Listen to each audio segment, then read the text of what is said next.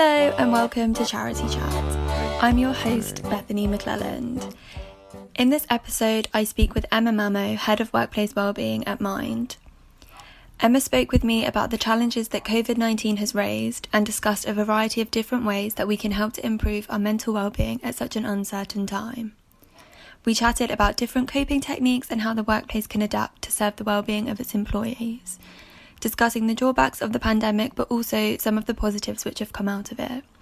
It's fantastic to see how much wellbeing in the workplace has progressed through the years, and it's great to have Emma's input on this.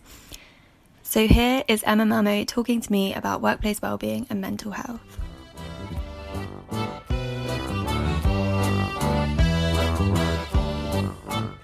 Emma Mamo, welcome to Charity Chat. Thank you so much for coming on. It's a pleasure to have you. And just all the listeners, would it be okay if you kind of just gave us a bit of background to your career really, and how you kind of became head of workplace wellbeing at Mind? Very happy to.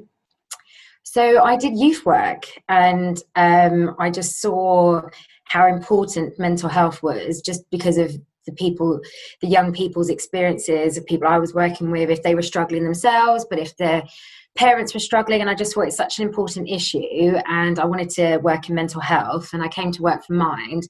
And really, except for a short stint at MenCap, the learning disability charity, I have been at Mind, and I've seen such change around mental health, how it's discussed, public attitudes improving, more awareness during that time. And I focused on mental health in the workplace for the last 6 years.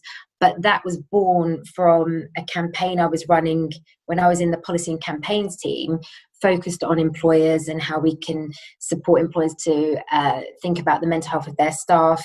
And then it just kind of became more than a campaign. It was more, there was so much demand and need and interest. So I then set up a new team, and in that time it's gone from 5 to 45 people. So a real indicator of how much mental health in the workplace has really accelerated and increased in profile. So that's kind of, to the youth work. Then it was about lobbying government and trying to influence policy, and then doing some work with employers, and then a massive explosion really. And that's amazing to see, I think, as well, like looking back, the changes for you to look back and see like, wow, it's so important now. And I do think a lot of other workplaces, maybe where they weren't before, are definitely getting on board with how important workplace wellbeing is. Our first question is kind of about the impact that you think COVID-19 has had on the workplace, and how you and your colleagues at Mind have helped to address this internally, and how it helps you to carry out your mission. So it's been interesting, the pandemic, from the very beginning, the mental health impact of it has been talked about alongside the obviously very real, very concerning impact it can have on our physical health. I mean, it cuts across all areas of well-being in terms of our mental health, our physical health, our financial well-being, our social well-being. But I think the impact on an individual, it's going to be different for everyone, and it's going to be in multiple ways, and it's probably going to be at different times. And I can reflect that, a true roller coaster of emotions during this time. And I think in terms of mental health, as I said, it's that the health anxiety of a pandemic. It's the fact that it's limiting our access to the things that may keep us well, and the social connection, and being with our friends and family. There's then the very real impact of bereavement and trauma, and equally that will be heightened for different people if you're working on the front line and experiencing the trauma of that job, but also a loss of life amongst colleagues and so on. So it's the impact on people hasn't, it feels like no one has been untouched or unscathed during this time. Mind wanted to really understand the impact of the pandemic on people's mental health. So for a 5-week period, we did a survey of people, had 16,000 responses. 34% of people were describing their mental health as either poor or very poor. 60% had said it got worse in the last 2 weeks. Around 40% had said, I rarely felt relaxed during the last 2 weeks. So, really giving an indicator that the lockdown, the restrictions we were all facing was having a real impact. And that's then informed how Mind responds, both in terms of giving people the information and tools to take care of themselves during this time, the work I've been doing with employers so they know how to support their staff and support their managers to support their staff during this time. And then, what we've been saying to government that they need to do in response to the impact of the pandemic, that broad picture. I think in terms of my work, we've been very much focusing on 4 different groups. So as I said, people who are working on the front line and their specific mental health needs, people who've been working, key workers who've been doing things to keep the country running but still been having to leave their home a place of safety at this time, and the impact that will have, and then people who've had to adjust to working from home overnight, and then thinking about people who've not been working during this time, either because they've been furloughed or they've been made redundant. And as you can see, even trying to break people down into those 4 groups, there's huge variety within that and variance. Working from home, if you live alone or in shared housing, or if you're a parent with children who are at home that you're having to homeschool. So, it's been a challenging time. And in terms of how Mind's then been responding as an organisation, we had to go remote with a day's notice. We were making plans to go remote, but we didn't go into the workplace on the Monday thinking as of Tuesday we won't go in. But after the PM's announcement, we took that decision. So a massive adjustment overnight at a time when people needed us most. So I had to absolutely spend some time stabilizing my team and getting our ways of working in place before I could then think about, well, what do we need to do to support others? So, and that's been, the challenge at Mind more broadly, how we kind of support our team members, many of whom have lived experience of mental health problems, which is an absolute strength and informs what we do and how we operate, but just understanding then how we support people with such a difficult period. And then thinking about the wellbeing support that we provide and how we can now provide that in a digital, virtual way, and how we can still have that sense of community, because that's a real strength of Mind in terms of our shared mission.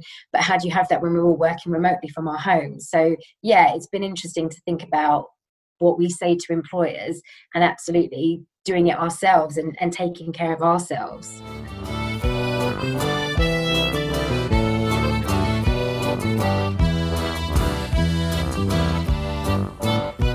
Yeah, completely. And I completely understand, like you say, that everyone's going to be affected and in completely different ways. And it's definitely hard. That's something that I found difficult as well, not being in the office, not being around people so much.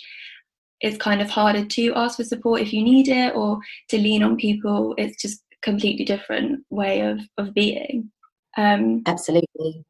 And so, but now we're seeing a lot more organisations kind of returning, and it's like the whole new normal, business as usual, I suppose. And what can charities and companies put into place now to support their employees' well-being?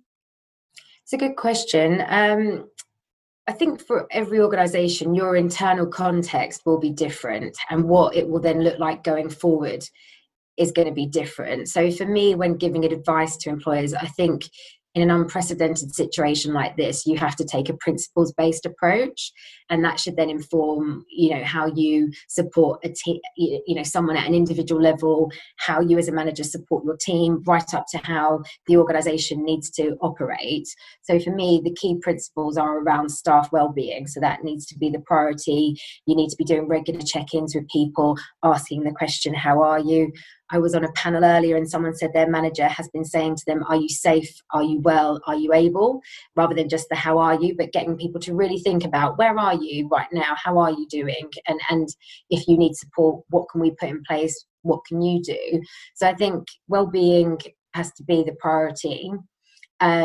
Secondly, it's around clarity, and that's around processes, systems. We've all seen, you've got your messages on Outlook, you might be using Teams, you might be using Zoom. There's so many platforms now. So just thinking about how you implement ways of working that support you, either if everybody's still working from home or if it's a bit of a blended approach. I think that's even more challenging. It's more easier when everybody's doing the same, but then the more complexity and variance, it's about how you have some very clear, consolidated ways of working that everybody understands. And then also being clear on priorities. I think at the beginning of the pandemic, it was like, okay, park everything else. What are the priorities that we need to respond to currently? And now it's a bit of a mix of what's still business as usual, as you said, what's new stuff, and how you kind of square that. So clarity for staff around that is helpful.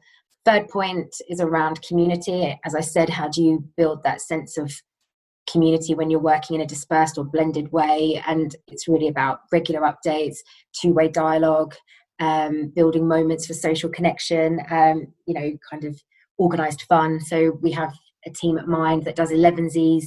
They all down tools and get together for a virtual coffee. We do, team quizzes. We're doing virtual picnics with each other. So just thinking about how you can, as you said, have that kind of peer support, social side of work when we're all working in a dispersed or hybrid way. The final principle is around being reflective. We all had to spring into action, put things in place, mobilise quickly. And going forward, what does the next 3 months look like? Do those ways of working enable us to work now? Are they helpful? Are they not helpful? So being reflective, seeing it as a test and learn phase, and seeking feedback from staff would be helpful. So those are some broad principles to inform what you put in place. But I would really emphasise staff voice within this, and that really, as I said, seeking feedback, having those mechanisms for people to say what's working for them and what isn't. Definitely. And I like your point about how you're saying you knew someone that's not just saying, how are you? Because I feel like that's such a common question that we ask each other. You almost respond without thinking about your answer, and you just naturally say, fine, I'm fine. Yeah. Yeah, exactly. So dig a bit deeper. Yeah. Yeah, I think that's a really good way of actually finding, because then you have to think about it yourself as well. And so now that so many people have been working from home due to the pandemic, how can work from home evolve to serve organisations, their staff and the services that they provide that are now more in demand than ever? It's interesting. In the last couple of years, we have seen agile working, flexible working on the rise. And it's a real paradox because it does allow people to have a greater work-life balance. It does allow, reduced commute time, thinking about more autonomy about your working hours. But the paradox is that it can then lead to an always-on culture, inability to switch off, work dominating your home life. And I think sometimes a commute can allow someone that separation between home and work, like you're decompressing. Obviously people can have a very different commute and it can be far more stressful. We can never talk in absolutes, but I think now that we're all been forced to work from home overnight, I think some people would have found that helpful in some ways, unhelpful in others, and it's a bit of a mixed picture, I guess. So in terms of thinking how working from home can evolve, it's, as I said, really it's about engaging with staff, understanding what works for them, and then looking at what you can put in place at a team level and having a greater understanding and a bit of contracting between people. I'm working like this, so in order for us to collaborate, we might need to think about this and so on. So within my team, we've got a team profiles doc. So everyone's been saying how they prefer to communicate, what their kind of working pattern is. I like to do concentrated work in the afternoon, so feel free to disturb me in the afternoon. If it's busy, contact me. So just trying to have a bit greater understanding, if we're going to work in a more fluid way, well, how do you then make that work across the whole team, department, and so on? So I think it's about, this period may have been a bit of make do, just get by, let's put stuff in place. Broadly speaking, it might work, but going forward, if it's going to be more solidified, I think you need to have those wider team conversations so it works across the board. And again, there'll always be a bit of friction, there'll always be a bit of negotiation, and nothing stays static. So again, having that ongoing dialogue, I think it would be helpful.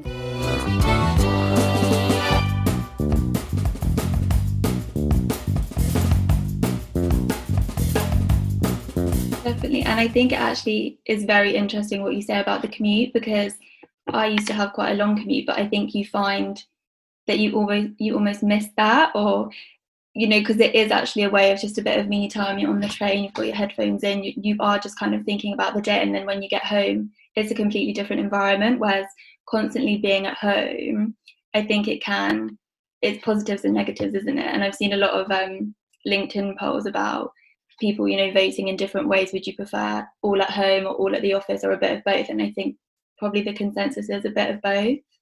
Probably, yes. So we've done some work with emergency services, so police, fire, ambulance, and Coast Guard. We then did an extension of that work with people working in emergency departments. Very busy roles, very challenging. And we developed in collaboration with staff some very helpful tools about how you take care of yourself as you come onto a shift, during a shift, and then how you switch off from a shift. And I think some of those tools could be helpful for people if we don't have that physical separation between home and work, or how can we draw a line between the working day and our personal downtime. And it would ask people, the going home checklist would get people to reflect on the day, what some challenges and difficulties from the day, is there any learning, and then trying to get people to let stuff go. Also get people to reflect on successes and try and hold on to that, because that, you know, builds our resilience and our energy, and so on. So there's some very helpful tools, I think, that we could all try adopting to help us with that delineation between the working day and our personal time. Definitely. And in your opinion, I obviously know it's well-being of its employees. I think the charity sector and other sectors, you know, public, private, I think it's always going to be a mixed picture. In recent years, we've seen more and more employers understanding that they need to support the mental health of their staff, thinking about what they can put in place. But some organisations are behind on that, or, you know, some are more in advance. Maybe those that were more in advance in terms of their mental health support for staff would have had a good foundation during this time to build from. But equally, if all of your staff have been struggling with their mental health or have been impacted, that can put challenges to any organisation with anything they've already got in place. So I think it's hard to take a definitive on that. But I should imagine in most cases we can all be doing more. We can all do more to take care of ourselves. We can all do more to support our teams and our organisations. And it's having those mechanisms where people can say what's working and what isn't. But I think, and sometimes it's good to use appreciative inquiry and really think, well, what is working well, but how can we take that to the next level? I think for me, it's about, as I said, taking a principles-based approach and helping and having that inform what you have in place as you go forward over the next couple of months and so on. Yeah, definitely.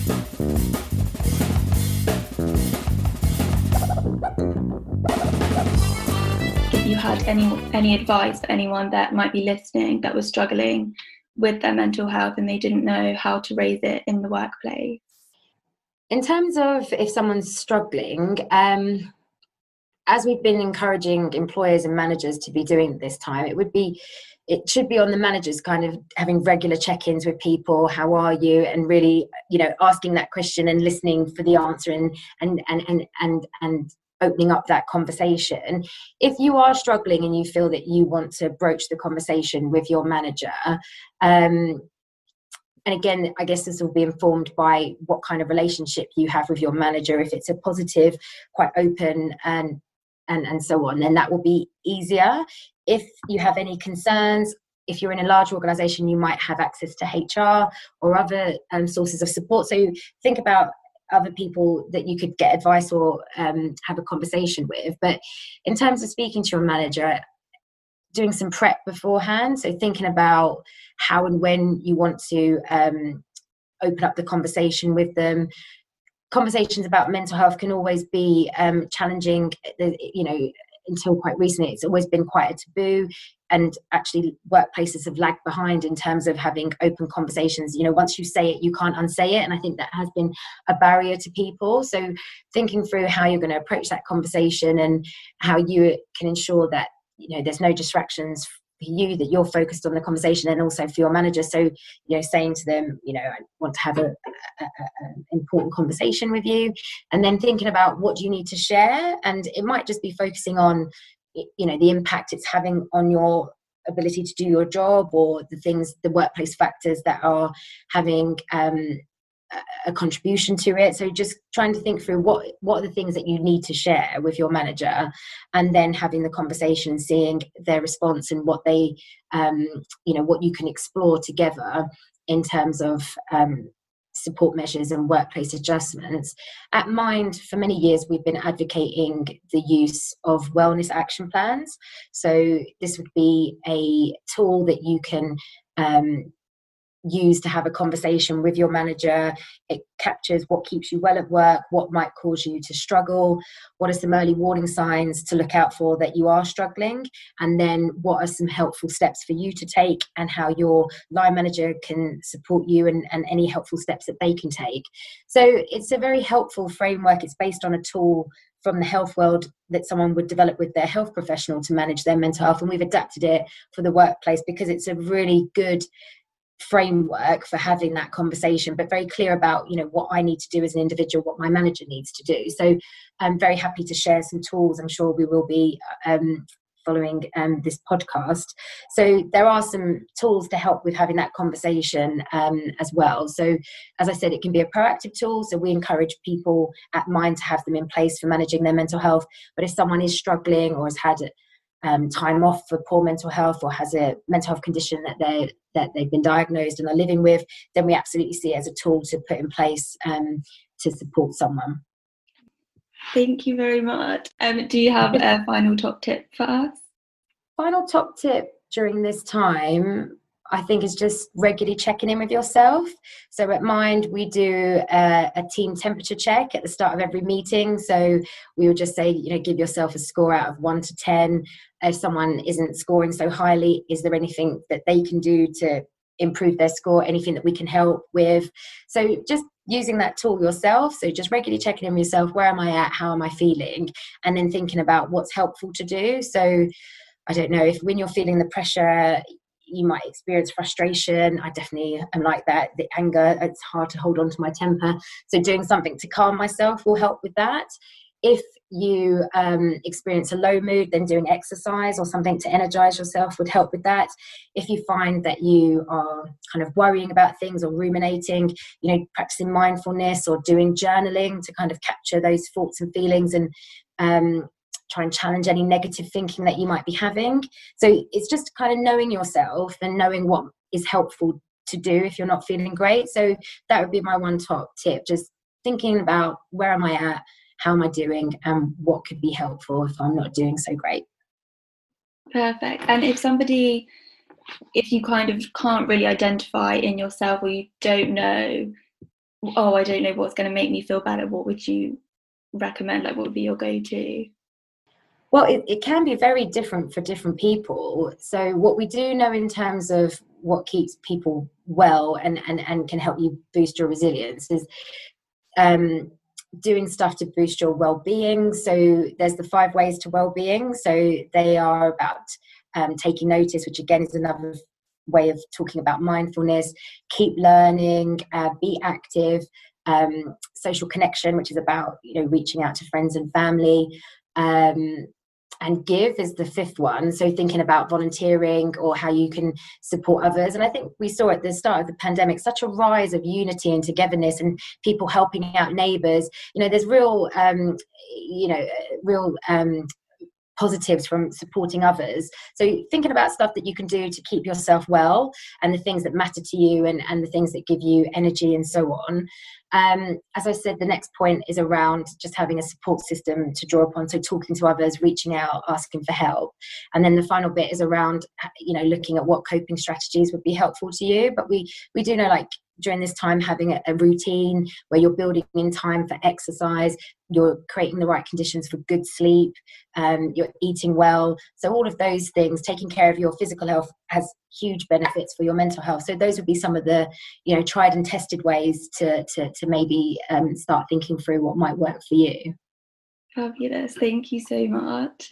And I definitely agree. I think it's so nice, and it makes you feel very warm inside when you see that other people, it did kind of bring out the best in some people with the caring and having to, like, do the shopping for your neighbours and just checking in. And I think, especially I found in friendships, you do check in a lot more and you listen more, and just everyone's trying a bit harder because we have a bit more time to check in with other people as well. So I think that's quite important, just like making an effort. I would agree. Yeah. Absolutely. I think, you know, the NHS clap for carers. Joe Wicks in his PE lessons trying to make it easier for working parents. As you said, WhatsApp groups, you know, in blocks of flats or with neighbours, how we can all help each other. It was just a real protective factor as we went into, you know, the biggest disruption we've ever experienced since wartime. But looking at how we can reach out and be there for each other when we're not physically together. Yeah, definitely. I think we will have gained a lot of positives from it. And obviously, like you said, we were kind of thrust into the working from home and making it work. But hopefully coming out of it, we will remember the importance of looking after ourselves and other people and our teams. And hopefully we can learn how to better look after mental health. Absolutely. As I said, I've worked in this area for many years, and often we'll say to employers, oh, that isn't so helpful to people's well-being, but that's how we've always done it. We can't really change how we work. And now this has been a massive disruption, as I said. And now it's like, well, do we just go back to what we did before? Or can we see this as an opportunity for a reset and think about, you know, what has been positive during this time? What do we want to keep hold of? What are some of the things we might need to put some boundaries or ways of working around? Because there have been challenges. We've seen people working huge amounts of overtime. You know, there's things that we need to finesse and make better, but there's definitely an opportunity to really rethink what work and workplaces look like. Fabulous.